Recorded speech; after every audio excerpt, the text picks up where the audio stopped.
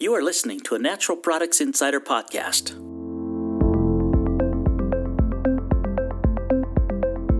With Rachel Adams, Managing Editor.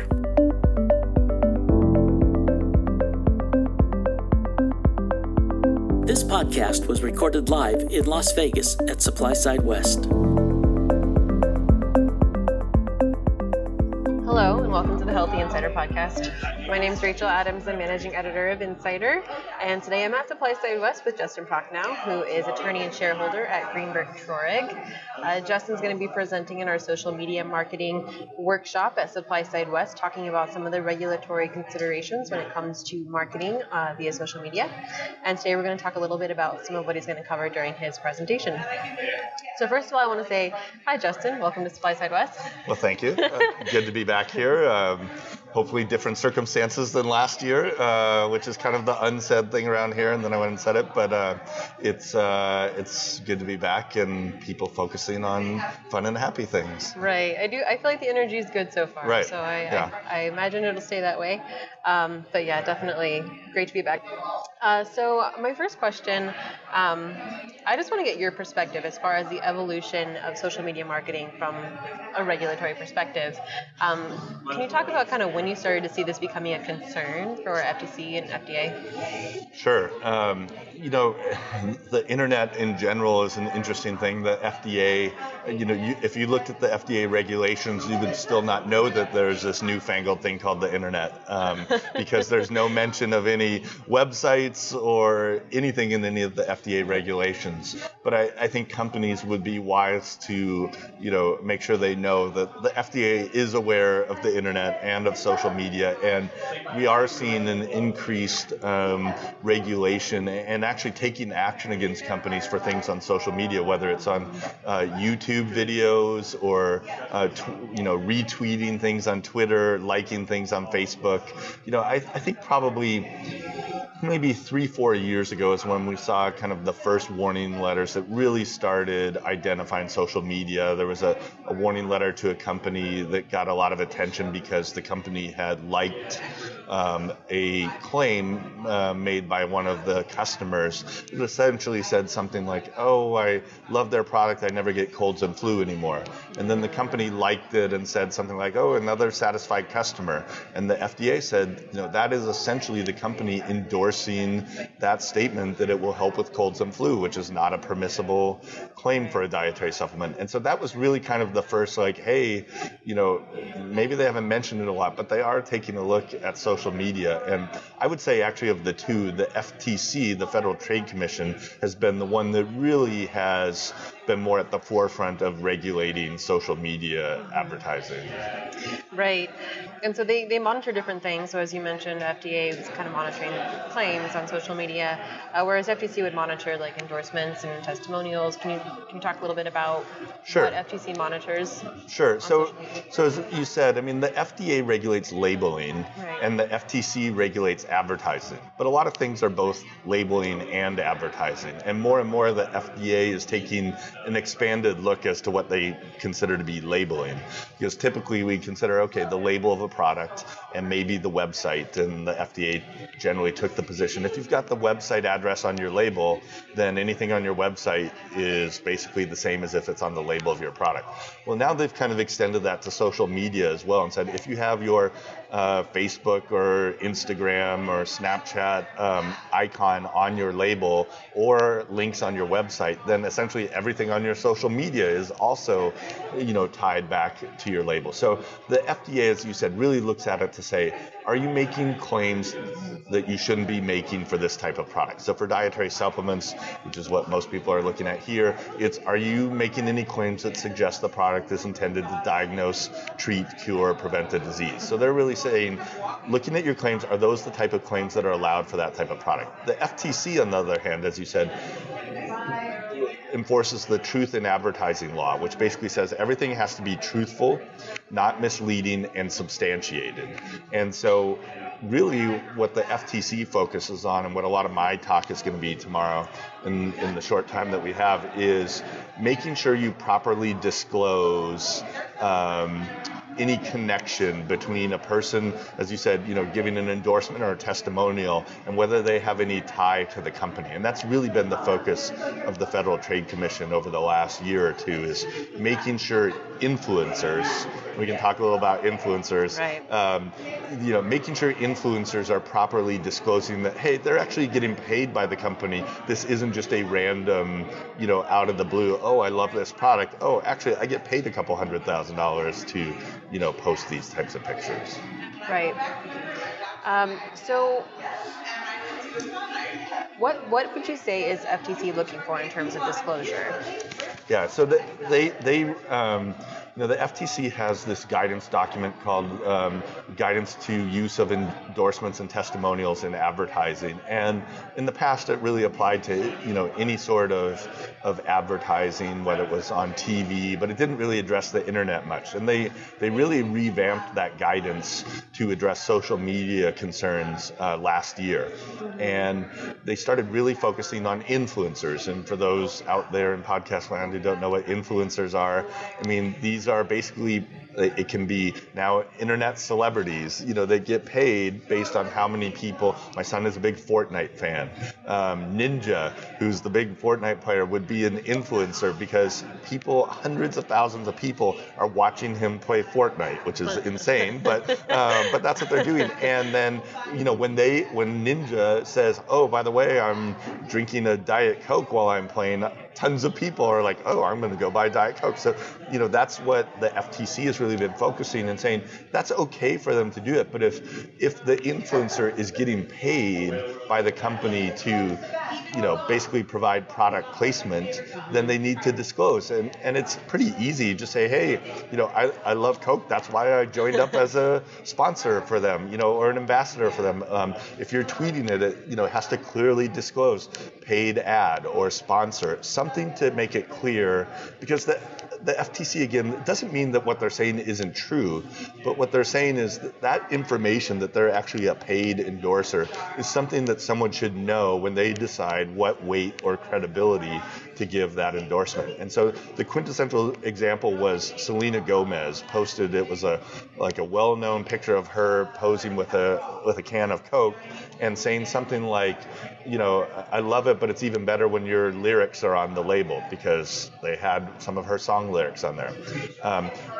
What may or may not have been clear is she's also a paid spokesperson for Coca-Cola. And it didn't say, and the FTC has used that as an example of, hey, this should be something where it says, it doesn't mean that people might still buy it anyway because Selena Gomez likes it, but they should at least know it's not just that she loves Coca-Cola, but also perhaps because she's a paid sponsor for it. So it's making that link clear. And the FTC sent out about 90 letters to companies last April saying, this was 2017, saying, hey, you should know that you have this obligation and we want to make sure you do it. And then in September, they sent out another 20 letters to some of those same people who apparently hadn't quite gotten the message. So they sent a more strongly worded label. And what the FTC likes to do is they also announced an enforcement action against two online well-known influencers, video gamers, who were touting this online video game, first-person shooter game,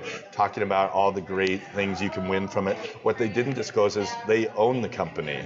And the FTC again said, you need to disclose that so that people can decide. It's no different than, someone doing a weight loss product and saying, oh, I lost 50 pounds from this. Oh, and by the way, I'm also, like the old Cy Spurlock, the Hair Club for Men, where I'm not only a customer, I'm not only an owner, I'm a customer. I mean, you have to disclose that so people know that, there might be some bias to that testimonial.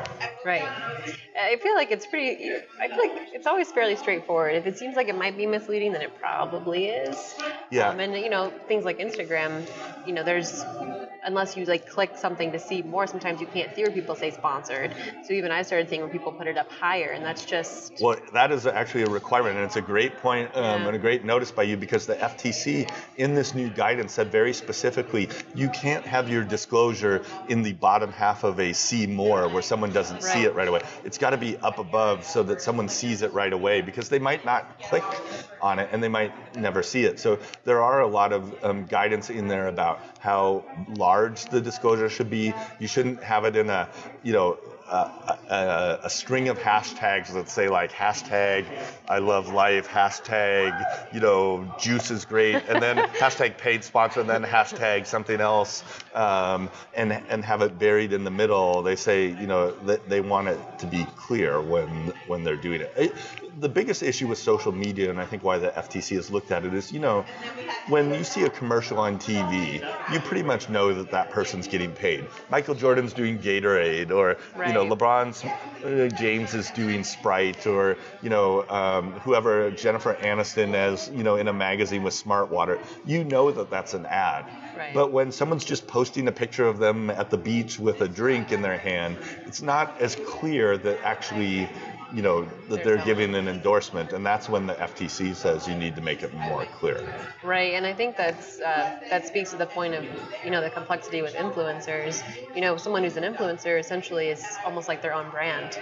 Whatever if it's like a healthy lifestyle or whatnot, they're developing a brand about themselves, and then ultimately that's what companies will connect with them to reach their audience. But like you said, it's not like a magazine where this other entity that has advertisements in it. Right. Person. And I want to talk a little bit, I think this is probably my last question next. Yep. I know we could talk about this probably all day. I'm sure there's a lot to cover.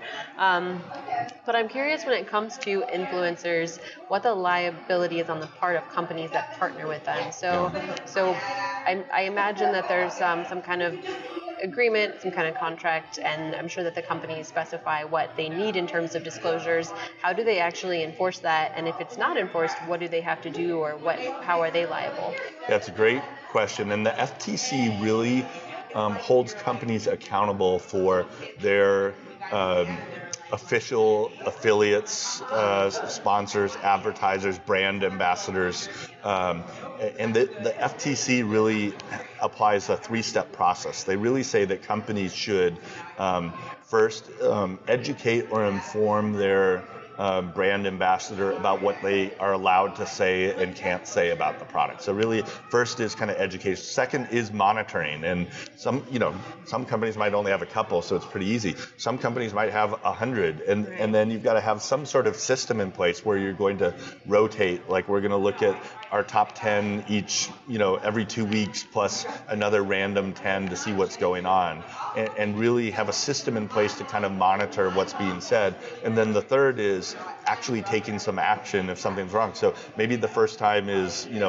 a email that says, hey, you got to knock this off. We were monitoring, you didn't disclose this, you need to do this. Then maybe the second time is, hey, you're suspended from being a brand ambassador for 2 weeks or a month. And then the third time is, hey, can't be a brand ambassador for us anymore. But you have to take some sort of, if a company does that, then if you have a rogue ambassador out there doing something, and a company can show that, they have a system in place and that they take steps to take care of it, then it would be less likely that the FTC would come down on them hard. But if they don't have a system in place and it kind of looks like they're not really monitoring it, then they will hold the company responsible for the failure to disclose, as well as the ambassador or the spokesperson influencer is also potentially at risk for the FTC taking action. And typically they're not going to take aggressive action unless it's a pattern or one time doing it. They're not going to come and ask for millions of dollars in fines. But if it's a pattern and practice of these people doing it and there not really being any action taken, then it is likely, and the FTC has certainly taken some action in the form of actions that result in consent decrees. There was a well-known kind of guitar lesson company that was doing that. Now, typically the FTC also gets a little more concerned when it appears there's some fraud going on. If there was a case where people were just making up, customer testimonials, like, Bill said this, and it turns out it was just the employees, assigning different names to it. So that type of stuff, kind of as you said before, some of that stuff is just obvious. Like when you look at it and you're like, it doesn't sound right, it's probably not right. If people are looking at going, should we really be doing this? The answer is generally no. So. Right. I lied. I have one more question for you. Because in the world of influencers, I feel like it's, at least something that I notice on social media, is it's fairly common for companies to send free product and probably not under any obligation for the influencers to talk about it. If influencers do talk about a product that is sent to them for free, then is it on the influencer to disclose it? Is disclosure necessary? It is still, under the guidelines, they are still supposed to disclose it. And again, they can do it pretty easily by just even saying, hey, Justin's Naturals sent me some free product to try out. Here's what I think about it, or even like if they're posting a picture, with it saying, thanks Justin's Naturals for sending me some free product. You can weave it into your testimonial or do it in some way. But yes, any sort of value, whether it's money, free product, I don't know, they got your dad a job. That was not as obvious, I feel like.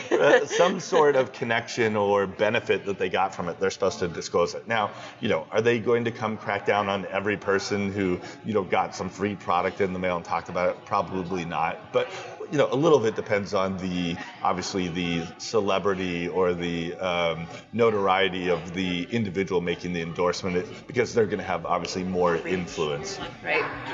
Well, thank you so much, Justin. I hope you enjoy the rest of SupplySide West. I'm looking forward to it.